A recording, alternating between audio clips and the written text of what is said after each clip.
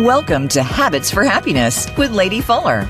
The path to happiness is paved with healthy habits. We spend much of our lives searching for happiness when the key we're looking for is right there inside of us. We can discover that key through habit change, which you're about to learn about. Now, here is your host, Lady Fuller. Welcome to Habits for Happiness, the show where we discuss habits you can employ in your daily life to make you happier. I'm your host, Lady Fuller, and today is our 5th episode here on Voice America. And today, to talk about mindful eating, is integrated nutritionist and health coach Alyson Chugerman. But before we bring Alyson on, I just wanted to reiterate, I'm Lady Fuller, your host, a habit and success coach, and I help people find inner peace through habit change. So without further ado, I'd like to introduce you to today's guest, the warm, funny, and relatable Alyson Chugerman. She is a mentor of mine, I should say, and she is just such a light. And Alyson is the founder of Attain True Health. Her private practice is dedicated to raising awareness of the profound impact of food and lifestyle on our overall well-being. How awesome is that?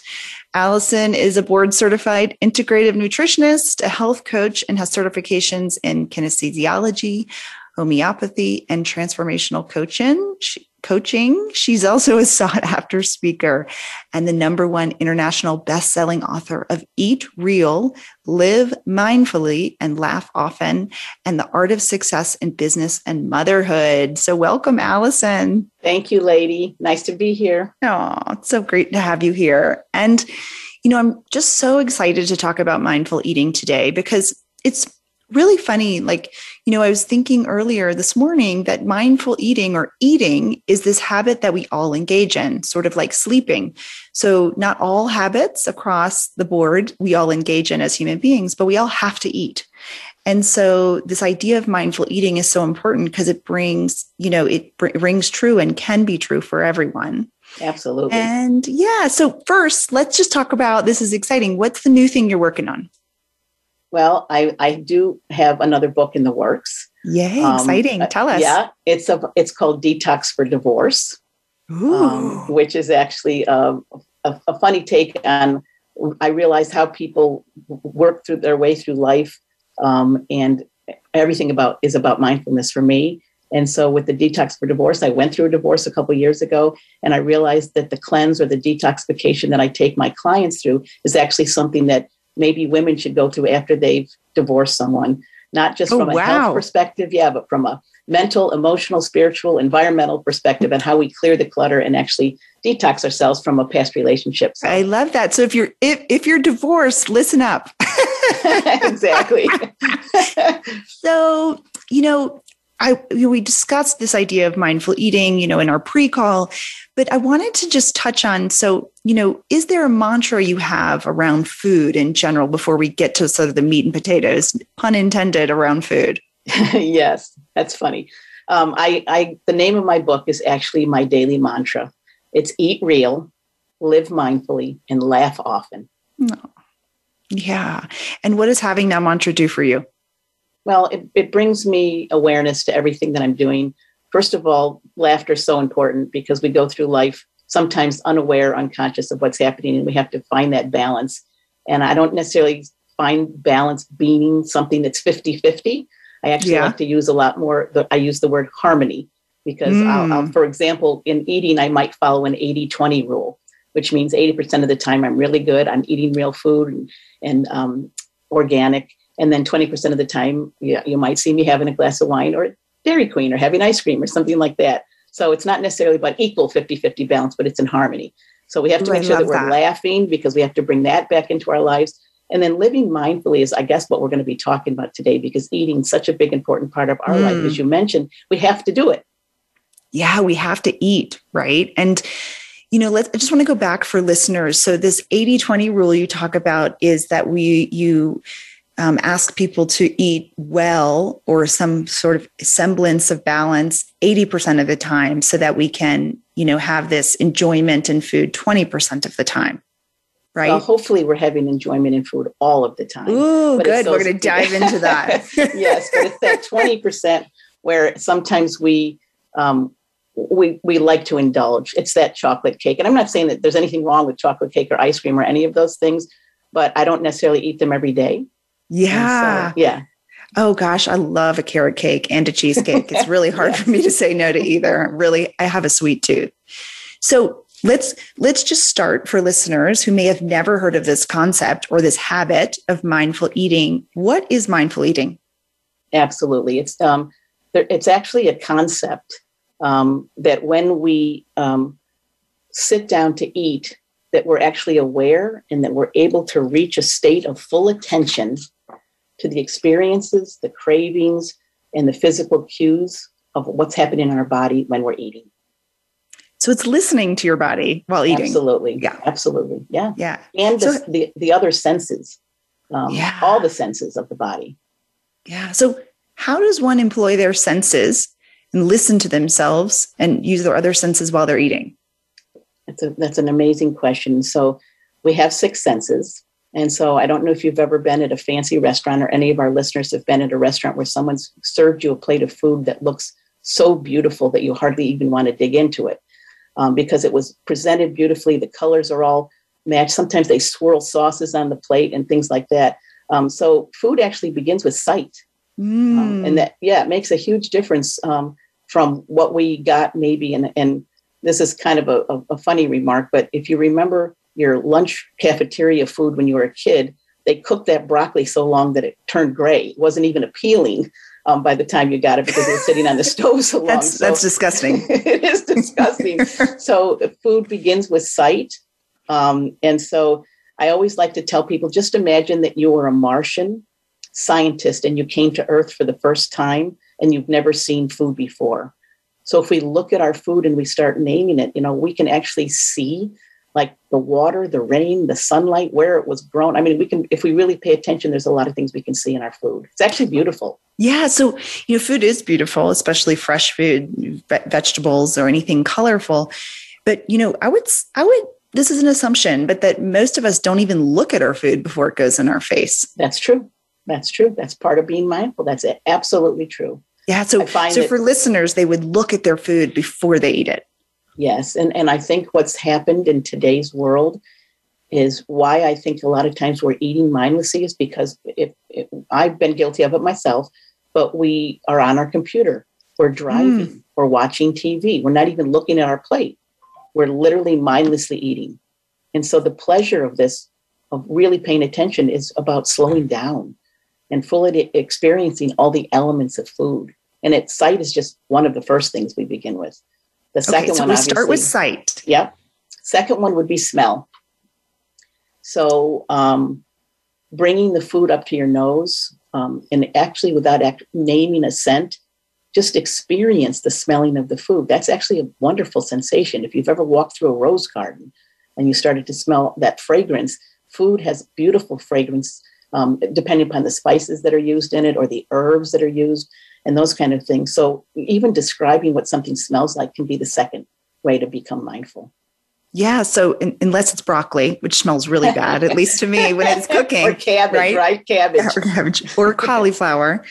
But so just to recap for listeners, so we should be served a plate or plate our own food, and we should look at it and then enjoy the smell of it. And then what? The next thing is more of a psychological reaction to it because it's about how we focus about what's happening in our mouths.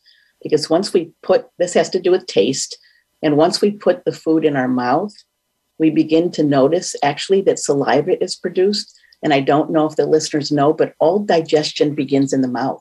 Even before anything gets down into our stomach, when we start chewing, we release digestive enzymes. And so everything starts to happen in our mouths.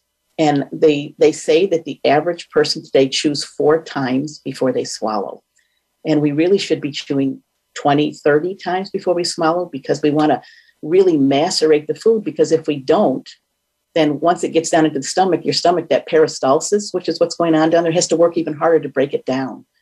So just sitting and chewing and tasting and savoring the flavors, when you take that first bite and actually chewing for longer than you think you should be. I know that I like to taste and figure out what spices are.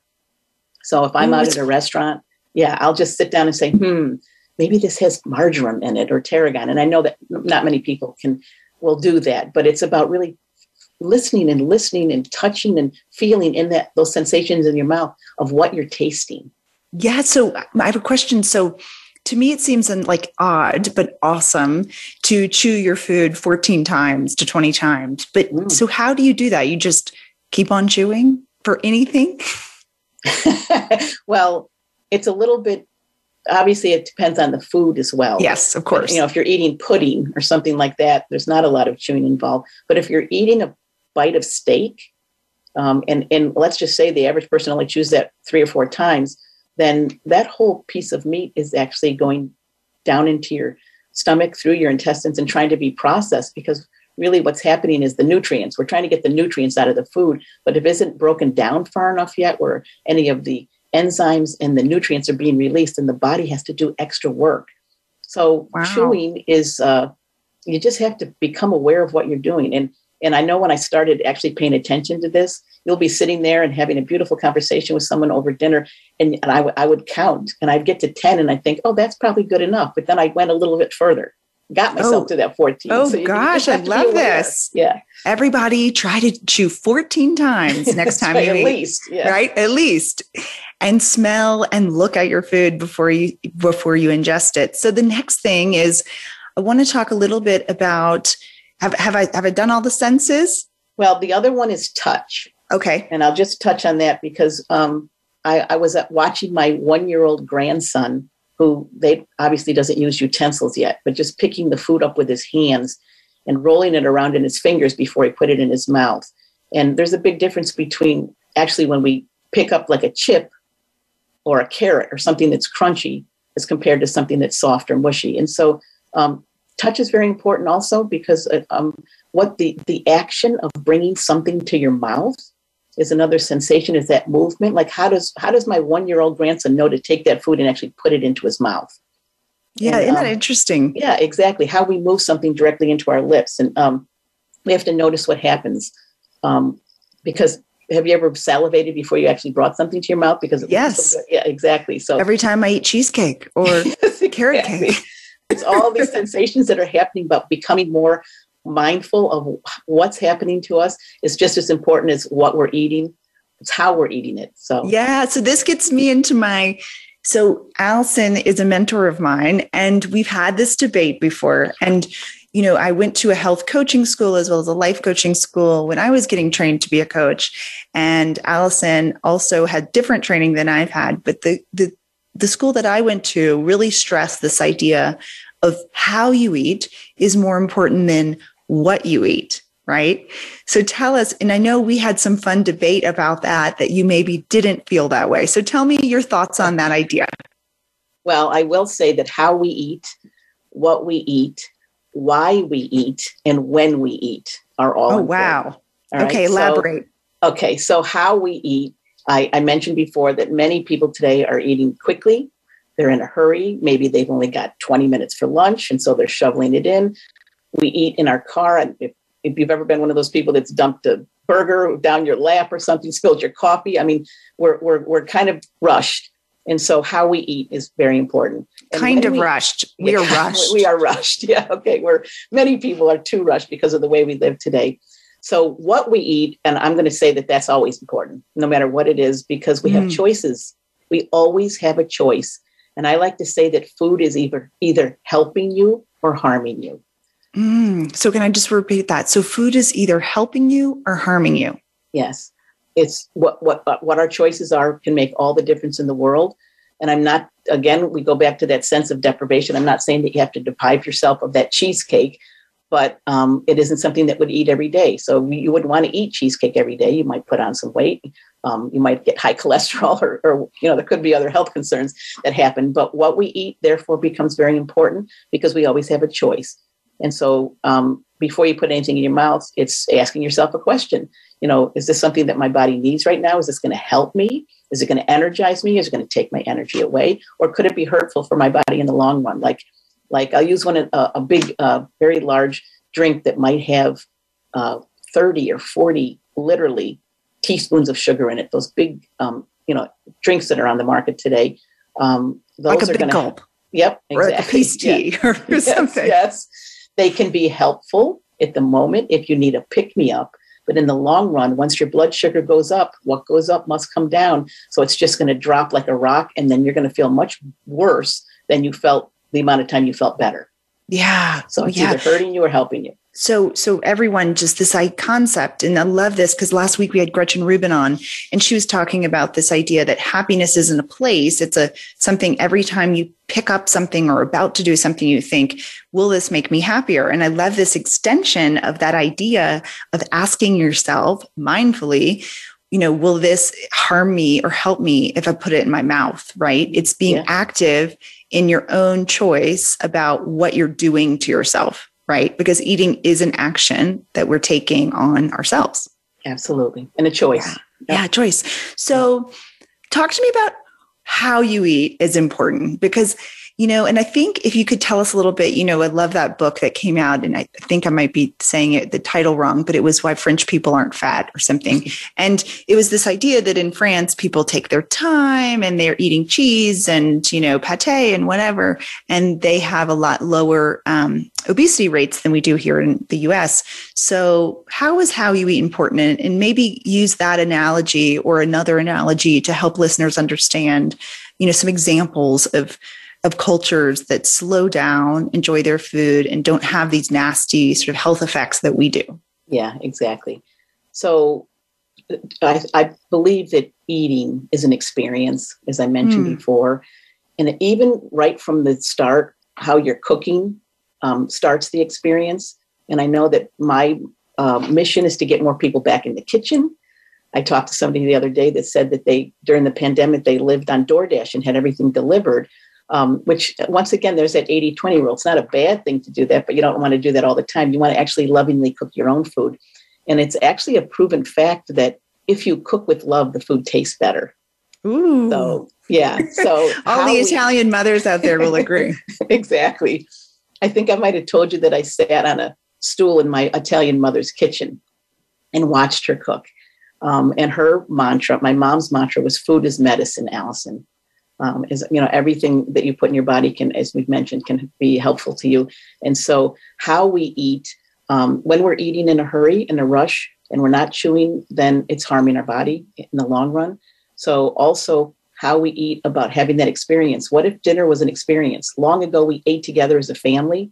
Today, many families are on their way to soccer practice or taking their kids to dance or piano. And I know that we have to do that, but it would be beautiful or wonderful if a couple nights a week we could sit down together as a family and have a conversation and slow down and enjoy our food and take time in between bites and chew. Yeah. So talk to me. I've heard a lot about this idea of the 20-minute meal. Mm-hmm. Tell us why taking a longer time to eat is important. And this goes back into how you eat and sitting together. Yes. Actually, what that's all about is the body takes time to actually know when you're full. And so if people eat in 5 minutes or less in a hurry, then it hasn't signaled the brain yet that you're full. So many times we keep eating. And so hence, there is a very high rate of obesity in this country. There's also, I don't know if you know this or not, but the top 4 diseases, which would be obesity, cancer, heart disease, and diabetes, can all be prevented with mindful eating. Yeah. So what your mom said is that food is medicine really was true.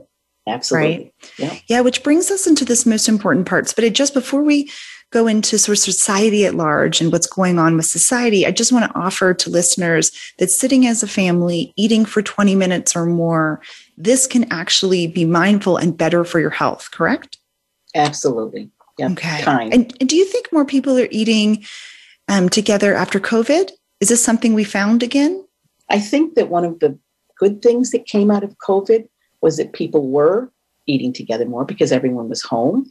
And I do believe that people got in the kitchen a little more often. I know there was the option to order in and stuff like that, but I think people were together more, and it became more of a cultural thing to just sit down and enjoy and cook together. I know that I would sit my grandkids on the counter and show them what I was doing or allow them to stir. So even getting kids involved and helping in the kitchen measuring it. There's math involved. There's all kinds of things involved with just letting the kids, help you in the kitchen. So I think and for listeners too, like it's a great activity to cook together. You know, sometimes I'll come home from school and my daughter and I will cook together, and I'm a terrible cook, but we do make cookies or whatever. And it is fun because you can do it together, and it is time that's not in front of a screen and it's not rushed, right? You can't rush cooking. It has its own recipe. That's right. And actually it's very forgiving, right? Tell me more. How forgiving? Well, there are recipes out there, and I know that some people follow them to a T, but it depends on your taste. We're all so different. In the industry, it's known as bio-individuality. So everybody likes different things. Everybody's body needs different things. And so when I work with my clients, it's about finding out what their likes and dislikes are. Some people might have a food sensitivity or an absolute dislike to a food, and their body actually intuitively knows that. And so maybe they don't want to have milk, or maybe it's asparagus or cherries, or it could be anything. But just forgiving in the sense that you don't need to follow a recipe specifically. You can just throw things together because you're having fun, or you're cooking with love, and there's a whole bunch of people that are there helping. And so it's about tasting and experimenting. Yeah. And also it's about creativity, right? So when we're cooking, we can be creative, a little bit of dash of that. You know, as we say in Louisiana, where I'm from, lagniappe is, a little extra salt in the gumbo, just how you want it for your bio-individuality. That's right. So I love that. Let's talk about, since we're talking about bio-individuality, let's talk about society as a whole. What's changed in the past 30 years in regards to the food industry? And this is a leading question because I want to let everyone know. I talked to Alyson before we went live, and she mentioned that an apple today has a fifth of the nutrition that it had in the 1970s. Now, so that would mean that you have to eat 5 apples today to match the nutritional value of one apple in the 1970s. So let's start there. That's pretty amazing. That is incredible. And so what has happened is, the first thing that's happened is that our soils are becoming depleted. So the nutrient content of the soil isn't what it used to be. The soil's been used and used and used over hundreds and hundreds of years. And so that's where the nutritional content of our crops has decreased significantly. So I know that people don't realize this, but there's something also about eating empty calories. And so there's a difference between eating 100 calories, which would be a bowl of blueberries, compared to 100 calories in a candy bar. Wow. So, so there's, we have to make those choices of, once again, what it is that we're going to eat. I know I don't really like to count calories because I think we should just be eating real foods to begin with, and then we could eat a lot of nutrient-dense things. But what's happened over the years is that we have to kind of fill in the gaps sometimes to get the nutrients we need, because we're not getting them. Even if you ate all organic and we're very mindful of what you were doing, you still have to fill in gaps sometimes because we just can't get it from all the food we eat. Okay. So what you're saying is that food is less nutritious than it once was. We have this, lots of farming going on. So tell us, how do we fill in the gaps? Well, let me just back up a minute and say that the other thing that's happened over the last 30 years is that we're spraying some of our crops with herbicides and fungicides and pesticides. We're genetically modifying some of our fruits and vegetables. So that's also wreaking havoc on what we're getting in. We're getting a lot more preservatives and additives and chemicals, I guess it is, in our foods. And so one of the things I tell people that's really important, and that's what my book is about, is that we are in toxic overload in our bodies. And so we have to be aware of reducing the toxic load. And it doesn't mean that we have to eat all organic all the time. There's actually something out there that maybe the listeners have heard of. The Environmental Working Group, the EWG, has something called the Clean 15 and the Dirty Dozen. Yeah. It's a list of foods that are the cleanest foods that you don't necessarily have to go out and get organic. And then the Dirty Dozen are the top 12 foods that you should probably look a little bit harder at. And usually the ones that you have to buy a little bit more organic are things that have that don't have skins that we peel off. Like not bananas are on the Clean 15, or kiwi or mangoes or something like that, because we take the skin off. But it's the berries, it's and cherries, things that have thinner skins. So those are the things you have to be mindful that if they're sprayed with pesticides or something, that it's hard to wash that off. So. Wow. So the clean 15 and the dirty dozen, everyone check those out. When you're going to the grocery store next, you might want to look for organic when it comes to the dirty dozen for sure. Yes. Too bad, I'm just coming up for me. Too bad they can't spray all of that with vitamins. Wouldn't that be great? That'd be nice. Yes. Right? They spraying it with what's not there in nutrition. So it's just important, so that's the what we eat. And then the how we eat is extending the time we eat, using our senses for the time we eat, and really enjoying our food and sharing it with others, right? It should be an experience, is what I've heard you say. Yes. Yeah. Awesome. Yeah. So we're going to head to break, hang out, everybody. We'll come back and talk a little bit more about how you can mindfully eat and also how you can lose weight by paying attention to what goes into your mouth. I love this concept that Alyson's talking about, that every time you put something in your mouth thinking, is this hurting or harming me? That food is medicine. So hang tight, you guys. We're headed for a break. We'll be right back.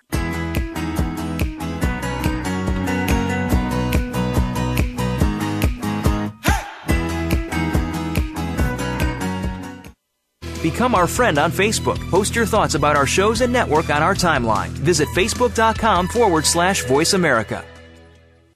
Try out a free coaching session with your host, Lady Fuller, to learn more about her individualized and corporate coaching programs. Learn to drop bad habits and pick up healthier habits to live a healthier life. Email her at lady@happinessmba.com. That's LADY@happinessmba.com. Or check out our coaching business at Habits, the letter 4, happiness.com. Voice America programs are now available on your favorite connected device, including Amazon, Alexa, and Google Home. Through streams with Apple Podcasts, TuneIn, and iHeartRadio, listening to your favorite show is as easy as saying the show name followed by the word podcast. Hey, Alexa, play Finding Your Frequency podcast. If that doesn't work, try adding on TuneIn or on iHeartRadio or on Apple Podcasts. Want to reward clients, customers, or employees with a gift that will blow their socks off? We at International Gifting Company have your next corporate event covered. We carry 250 personalized gifts for on-site incentive events. Or we can create virtual gift boxes your employees and clients can receive at home. Contact us today for a quick and free proposal. We love to wow! Contact info@intlgiftingco.com or check out our webpage at intlgiftingco.com. It's your world. Motivate, change, succeed. VoiceAmericaEmpowerment.com.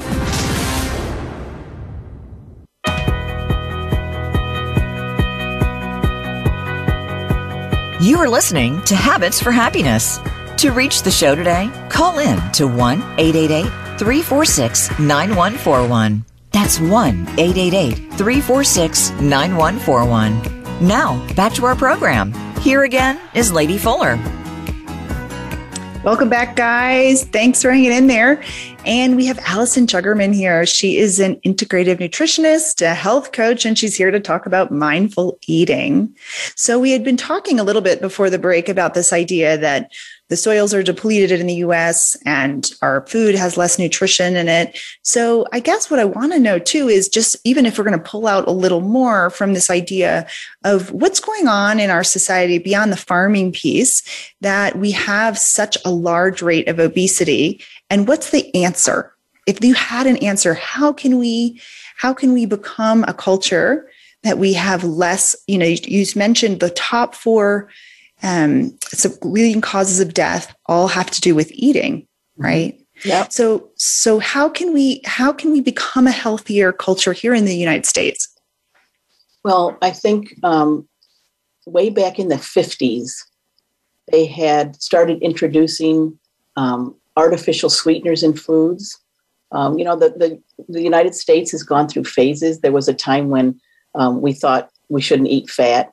Right. That was the 90s. I grew up in that. Yes. We were eating like complete loaves of bread, which would make every health coach right now cringe. And that's, I think, when we started eating more margarine instead of butter, which was actually there's chemicals, there's hydrogen adjacent in margarine and things like that. But then there was a time where they said, don't eat eggs because everybody's cholesterol was going up. But I think it was way back in the 50s when we started introducing artificial sweeteners into our foods. People started worrying about weight. Remember those machines that you put that big band around you and they shook the fat off? Yeah, my aunt had one. And, I used to sit on it as a kid. Yeah. Does this thing get rid of my cellulite? Right. So we were very concerned about weight, and the artificial sweeteners actually have taken our country into a turn, because what happens is that the body needs sugar. Actually, the body needs glucose. But we're getting way more sugar. That's one problem, which I'll get back to in a minute. But when we eat an artificial sweetener, it doesn't signal to the brain that we've gotten anything. So actually the brain wants more. And so, if we become really good label readers and start to look, I want to talk about sugar in general, because that's actually the main culprit. But when people give up sugar, they end up going to the artificial sweeteners, especially maybe people that are diabetic, because they see something on a label that says 0 calories or no sugar, those kind of things. And they think that they're actually doing themselves a favor, but they're actually not, in the sense that it's not signaling the brain that we're getting what we need. And so it keeps looking for more, and it will look for it in other places. Okay. So just for the listeners, we should not be eating artificial sweetener. Right. And we should be eating, looking at nutrition labels using our site and eating foods that have less ingredients, right? Well, yeah, less ingredients is awesome. That means that if you're eating mostly real foods and not boxed, processed, or fast foods, that you're probably not going to be getting a ton of ingredients, which is a good thing. But as many people might know, how many ingredients are on the label or something like that, if there's an abundant amount, when you start from the beginning, if the first ingredient on the label is sugar, then that's what's mostly, that product is contained mostly of sugar. So talk to us about sugar, Alyson, because I know everyone is crazy, like we were about fat-free, about sugar, saying it's worse than anything else, smoking, worse than anything else you can do. What does sugar do to you, and why should we be mindful about putting it in our bodies? Okay. Well, first of all, it hides by many, many names. I think the last time I counted, there's 51 names that sugar can go by. And I believe on my website, I might have that list, the many names of sugar. It's called The Good, the Bad, and the Ugly. Oh, gosh. What's your website, so people know where to go look for the 51 names of sugar? That's horrifying. My website is Attain True Health, which is the name of my business, which is ATTAIN True Health, AttainTrueHealth.com. And so the sugars that are most beneficial to the body would be things that are more natural, that come from Mother Nature, like the honey or the maple syrup. And actually stevia. Stevia is one of those 0-calorie sugars that comes from a plant, doesn't raise your blood sugar levels. And so we want to look actually from what I'll call more natural or real sugars that actually come from Mother Nature, as I mentioned. Right. White sugar or table sugar is processed and refined. No sugar is actually white, so you know that it's gone through the factory. And that's the biggest culprit today, because it's in so many things. And what does it do to your body? So why should we not be eating it? Yep. So blood sugar or sugar will raise your blood sugar levels. And obviously that's the precursor to diabetes. And the more sugar we have in the body, that's the precursor to obesity. So what happens is when you eat sugar, the blood sugar levels in your body go up. Everything's trying to be processed through the liver and the pancreas. And once your blood sugar levels go up, it rises, and then, as I mentioned before, it can drop significantly. The minute it drops, our body is signaled, hey, I need more of that, because it felt good to be energized by the sugar. Yeah. So that's the vicious cycle, up, down, up, down, up, down. And this is what we call the blood sugar roller coaster. Absolutely. So for those of you who might not totally know what we're talking about, imagine feeling tired after lunch. That's because your lunch was what, Alyson?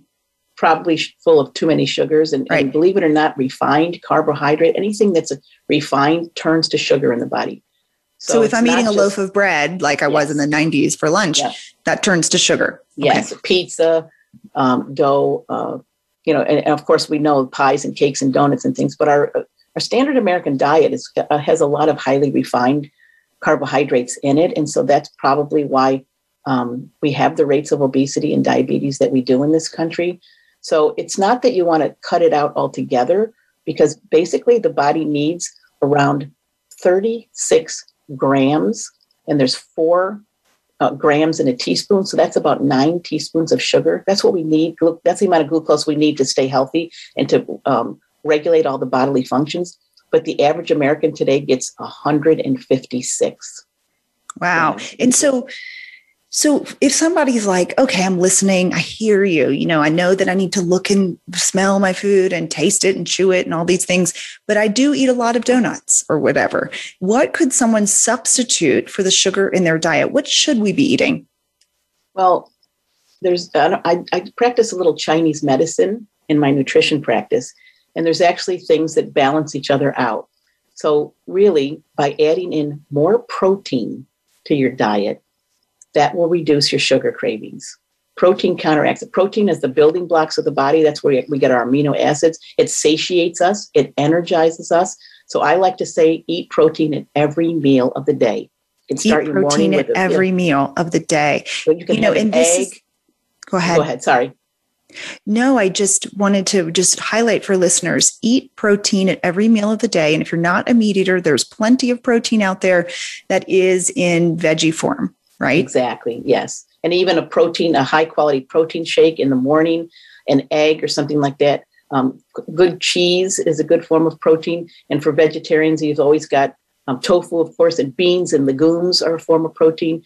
And then we also have complete proteins in the plant world, which would be quinoa or edamame, which comes out, it's part of the soybean factory or soybean family, I should say. Yeah. So for those of you who are talking earlier about, this idea of the blood sugar roller coaster when we feel tired after lunch, if we're eating more protein at every meal, will we feel less tired and have those dips and slips and rises during the day, or will we not? You will not. You will not. So you'll have even energy. Yes. And it's more like a wave than the roller coaster. It'll go up and down throughout the day, but it's an even up and down. Because you don't want the big spikes up and down. Yeah, you talked at the beginning of the show about harmony. So this is about finding harmony in your body, right? Right. And the other thing, it's about finding substitutions. I know that some of my clients, if they have a food sensitivity, and all of a sudden I say to them, well, your body's reacting to dairy or gluten, and they have to take it out. There's lots of substitutions today for many things that are healthier options for us. So it's finding that substitution. I know that if people are hung up on donuts, what if they just had them occasionally and as a treat, as opposed to, I don't like the word as a cheat, but as a treat. Because, So the 80-20 rule that you talked about earlier, being mindful and putting good things into our mouth 80% of the time so that we 20% can, eat what we want. And that also is a much easier way to live than constantly be on a diet, right? I hear a lot about everyone has diet fatigue. They're in this scarcity mindset and they can't maintain the whole 30 forever or whatever they're on.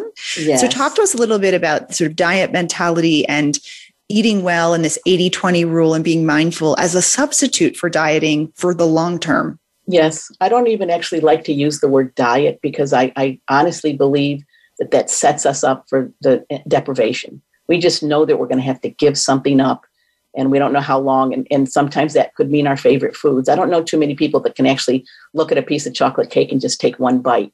Once it's in front of us, we want to eat the whole thing. So we don't want to be able to give up everything. And so dieting is not actually a way to live. I think food to me is like, oh my God, I'm a foodie. I'm a big foodie and I love good food. And I just get so happy when it's like a party in my mouth when the tastes are so good that you just can't even believe it. And so why should we be deprived of that? And I actually also say that variety is the spice of life. So I encourage people to get out there and try new things. I mean, someone might not have ever heard of a daikon radish. And it's, people say, I've never heard of a daikon radish. It's this big, long white radish that's in the grocery store from Japan. And it's a little, not as peppery as a regular radish. It's beautiful to peel and have with a dip. But why not go into the grocery store and say, hey, that looks interesting. I'm going to try that today. There's usually a sign next to the items that tell you what it is. And you can go home and look it up and then make something with it. And so I know I usually go to the grocery store and look at those things and I'm like, who buys that? Yeah. There's actually something now it will be me. Yeah, exactly. Well, we have to experiment. We have to try. We have to find substitutions. If there's something that we know that we can't live without, that's probably a sign that maybe you should try to live without it because of the cravings. And so, as I said, sugar cravings are reduced by adding more protein in. And actually, believe it or not, if people crave salt, like there are people that crave chips or pretzels or salty drinks or something like that. Well, in traditional Chinese medicine, the answer to that is you're missing minerals in your body. Like those electrolytes that we have in those hydration drinks that are out there. I'm not saying to go get one of those horrible electrolyte drinks, but your body's actually missing minerals. So you might need to look at supplementation because magnesium and zinc and many of the minerals in our body we're lacking because we're not getting into the foods we're eating. So if you have salt cravings, you have to take a look at what you could substitute there. And quite frankly, it's probably adding in more fruits and vegetables into your diet. Oh, I love that. Yeah, I had a nutritionist recently who I was chatting with at the coffee shop who said that she doesn't think it's possible to eat too many fruits and vegetables. We go and eat fruits and vegetables, it's an unlimited amount. And it actually, fruits and vegetables, especially in raw form, tend to really fill us up. So if we're eating a lot of fruits and vegetables, we're not craving the chips because we're getting our nutrition and we're not hungry, and it doesn't have a ton of sugar, even though fruit has natural sugar. Right. So we're not going through this blood sugar roller coaster all day. And that's exactly right. And the other thing that I'll add is that dark leafy greens actually are green because of the chlorophyll in them, and they get that through photosynthesis, which comes from the sun. And where do we get energy today? Solar energy, by the sun. So the more greens you eat, those are just naturally energizing. And people make fun of me because kale's my favorite vegetable. And some people, kale. Yeah. Yes. So tell us, so talking about you, I want to just give listeners an insight to why you became a nutritionist and health coach. Can you tell us a little personal story, maybe about the why? Absolutely. So I have two daughters that are now 28 and 30. When my youngest was 6, the school actually called and told us that she had ADD or ADHD. And I know that there's about 8 million children out there today that have been diagnosed with that. Well, we didn't necessarily want to go down the medical route, and I have nothing against the medical profession, but I actually experimented and started changing our diets. I did eat more organic. I took out preservatives and additives and dyes. I will admit back then I might have had a fruit roll up in the house or Hawaiian punch or something back then. This was over 20 years ago. And so we started just cleaning it up a little bit and becoming more aware of what we were eating. And we started exercising more as a family. And the funny thing is, about 3 weeks later, the teacher called me back and said, "Oh, my goodness, what medication is your daughter on? She's doing amazing." And I said, "She's on food." And the teacher said, "What?" Wow. And I Your said, mom was right. Food food is medicine. Exactly. And so this light bulb went off in my head. And I got involved in the school PTA and the Board of Ed and really tried to look at what the school lunches were doing. I mean, I was in school watching children eat for breakfast strawberry milk and Fruit Loops. And then the teachers were wondering why the kids couldn't sit still in classroom after eating that because they were a little hyped up. What do we talk about? What goes up must come down. And then they'd crash and their head would be down on their desk and stuff. And so I really became involved in trying to help children, and then got talking to parents about what they were packing in their kids' lunches. I mean, once again, in the cafeteria, sitting there watching a kid open his lunch, and what was in there was a bag of Twizzlers.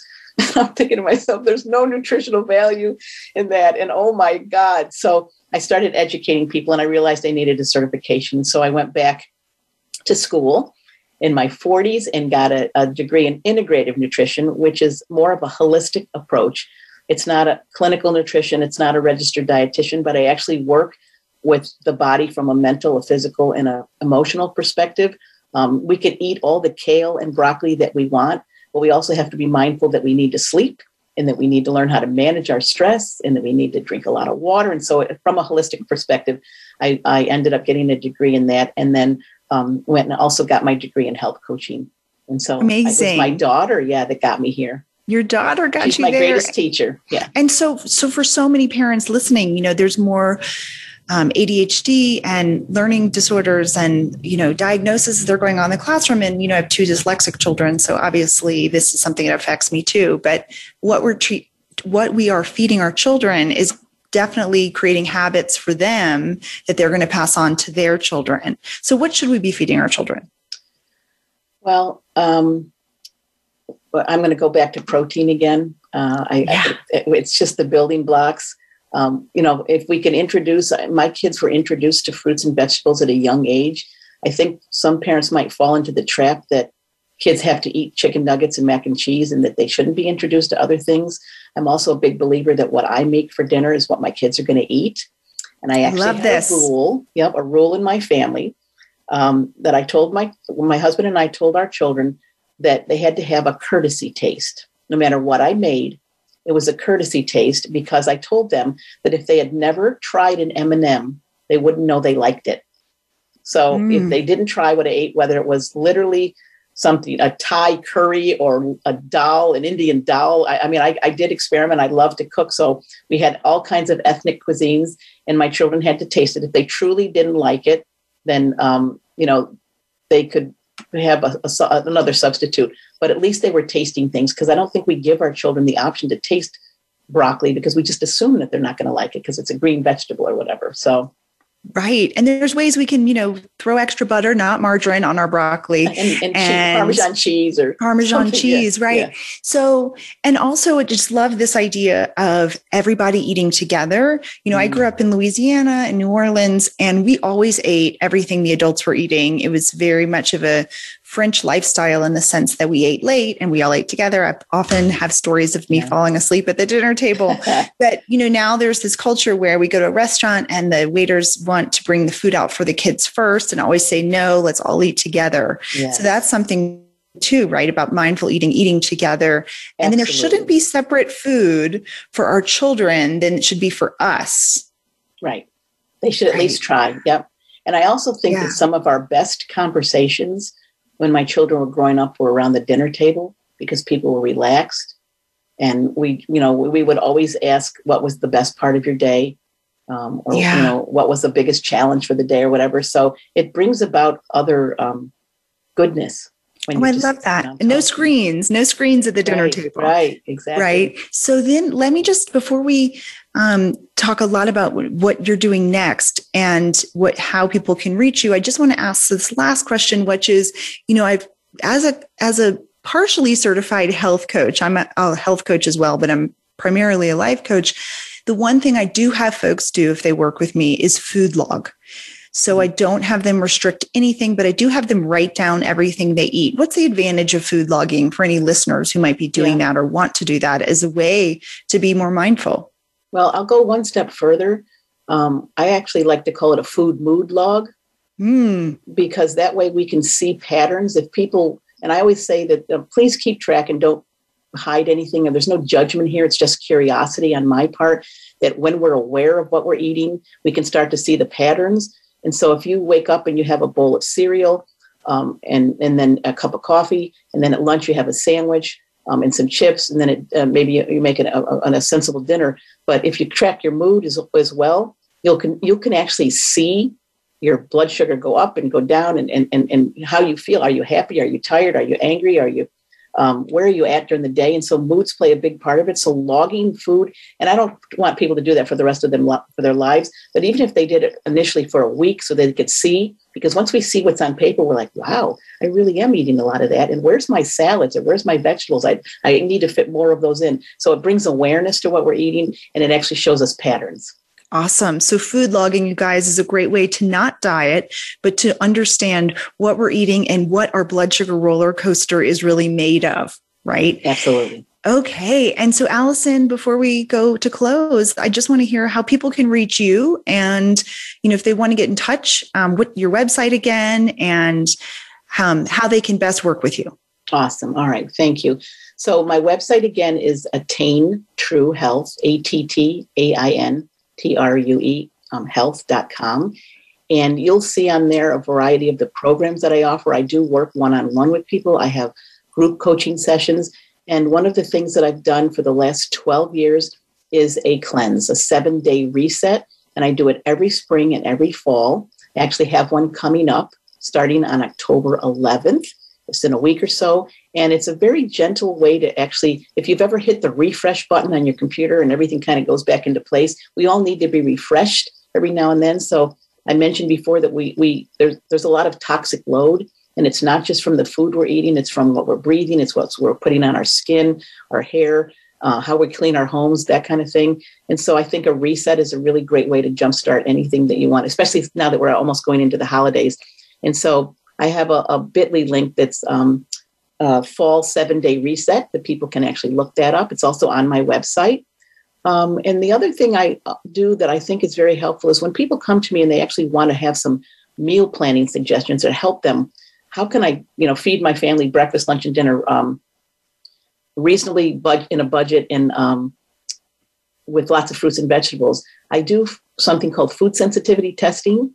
And that's also on my website, but it's a really good way to see if our body's reacting to certain foods, because we might not even realize that we're affected or we have inflammation in our body or digestive concerns from the food we eat. And so it's a simple finger prick. It's a good way to find out before we actually create a big meal plan for you if someone's sensitive to something. Awesome. Well, thank you so much. We have to complete for today, but I wanted to remind everyone that please reach out to Alyson, check out her website, and look for her new book at Detoxing for Divorce. Can you say the name again? Detox for Divorce. Yeah. Detox for Divorce. There's a lot of us who could use that. And, for me, I just wanted people to know they can go to my website, Habits for Happiness, and it's the number 4, happiness.com. You can also check me out on Facebook. My Facebook community is Habits for Happiness. And just remember that the road to happiness is paved with healthy habits. And the one thing I want to everyone to take away from today is that we can be on a blood sugar roller coaster, or we cannot be in a blood sugar roller coaster, right, Alyson? Absolutely. And the ways we cannot be on one is by food logging and being mindful about what we put in our mouths, saying, is this helping or harming me? And reminding you guys that food is medicine. That's from Alyson's mom. And also eating as a family and eating on the dinner table with no screens is one of the most important things we can do for our own health. Is that right? Did I get it all right? Got it all right. And just be mindful, use your senses, engage in your senses, notice things, slow down. And real amazing. Quick, yeah. Yeah. And so we have to complete for today. I could talk to you forever, but thanks you everyone for listening. And mindful eating is one of the habits for happiness. Thanks everyone.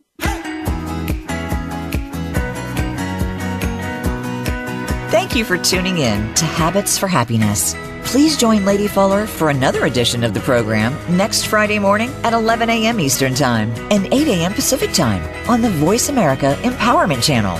This week, discover how to find your new happy place.